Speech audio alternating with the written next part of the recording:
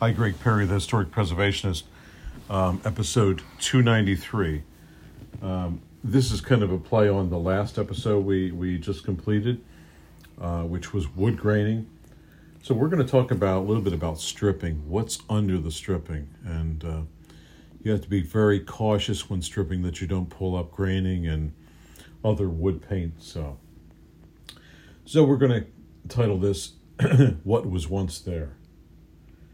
Selective stripping can uncover original graining, providing historical interest and even an actual document to copy in your recreated graining itself. Selectively scrape areas to reveal original workmanship. Begin with a paint scraper and flexible putty knife blade, or try an artist's X-Acto knife. Wet-dry sandpaper and water also help. If you're lucky, the old original varnish will serve as a protective buffer, making it easier for you to remove paint to the original graining. In the ordinary room, take samples from door panels, door styles, casings, and baseboards. The grainer conserved his energy on baseboards hidden by furniture. A small sample will suffice in this area. On the other hand, door panels were considered showpieces. Panels were often elaborately grained as crotch mahogany, satinwood, or quarter sawn oak, whereas adjacent areas were plainly combed or simply brush grained. Wide casings and door trim were sometimes accented by the grainer picking out back banding and molds in a darker wood, such as walnut or mahogany grain, which was commonly used for these details, while casings, stiles, and rails may be oak-grained. Therefore, a methodological investigation of different areas is essential to discover the original scheme that was involved in graining. So once enough of the old surface is revealed for an adequate evaluation, take photographs. In a museum situation, archivally stable black and white photos are still a standard today. But in the ordinary house, 35mm color slides or prints are adequate for reference. Consider showcasing a portion of your original graining. Refinish almost half of it, and leave a small example of the old work for comparison and interest once you're done with the samples. Determining an approximate date for your graining is often difficult. Special cases hire a trained paint analysis or consultant. Scientific measures have been devised which achieve reliable results, or the experienced consultant may recognize factors about paint layers or colors which reveal several clues. The age of your house, the wealth of its former owners,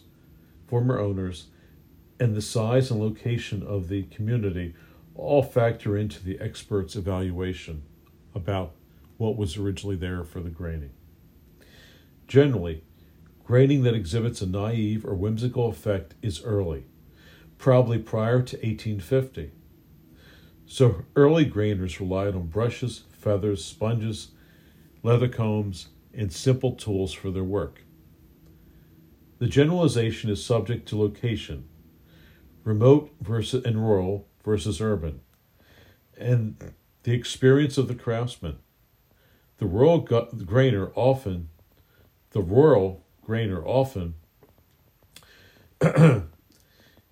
has the less formal training, less familiarity with reference text, less tools, and less contact with urban professionals.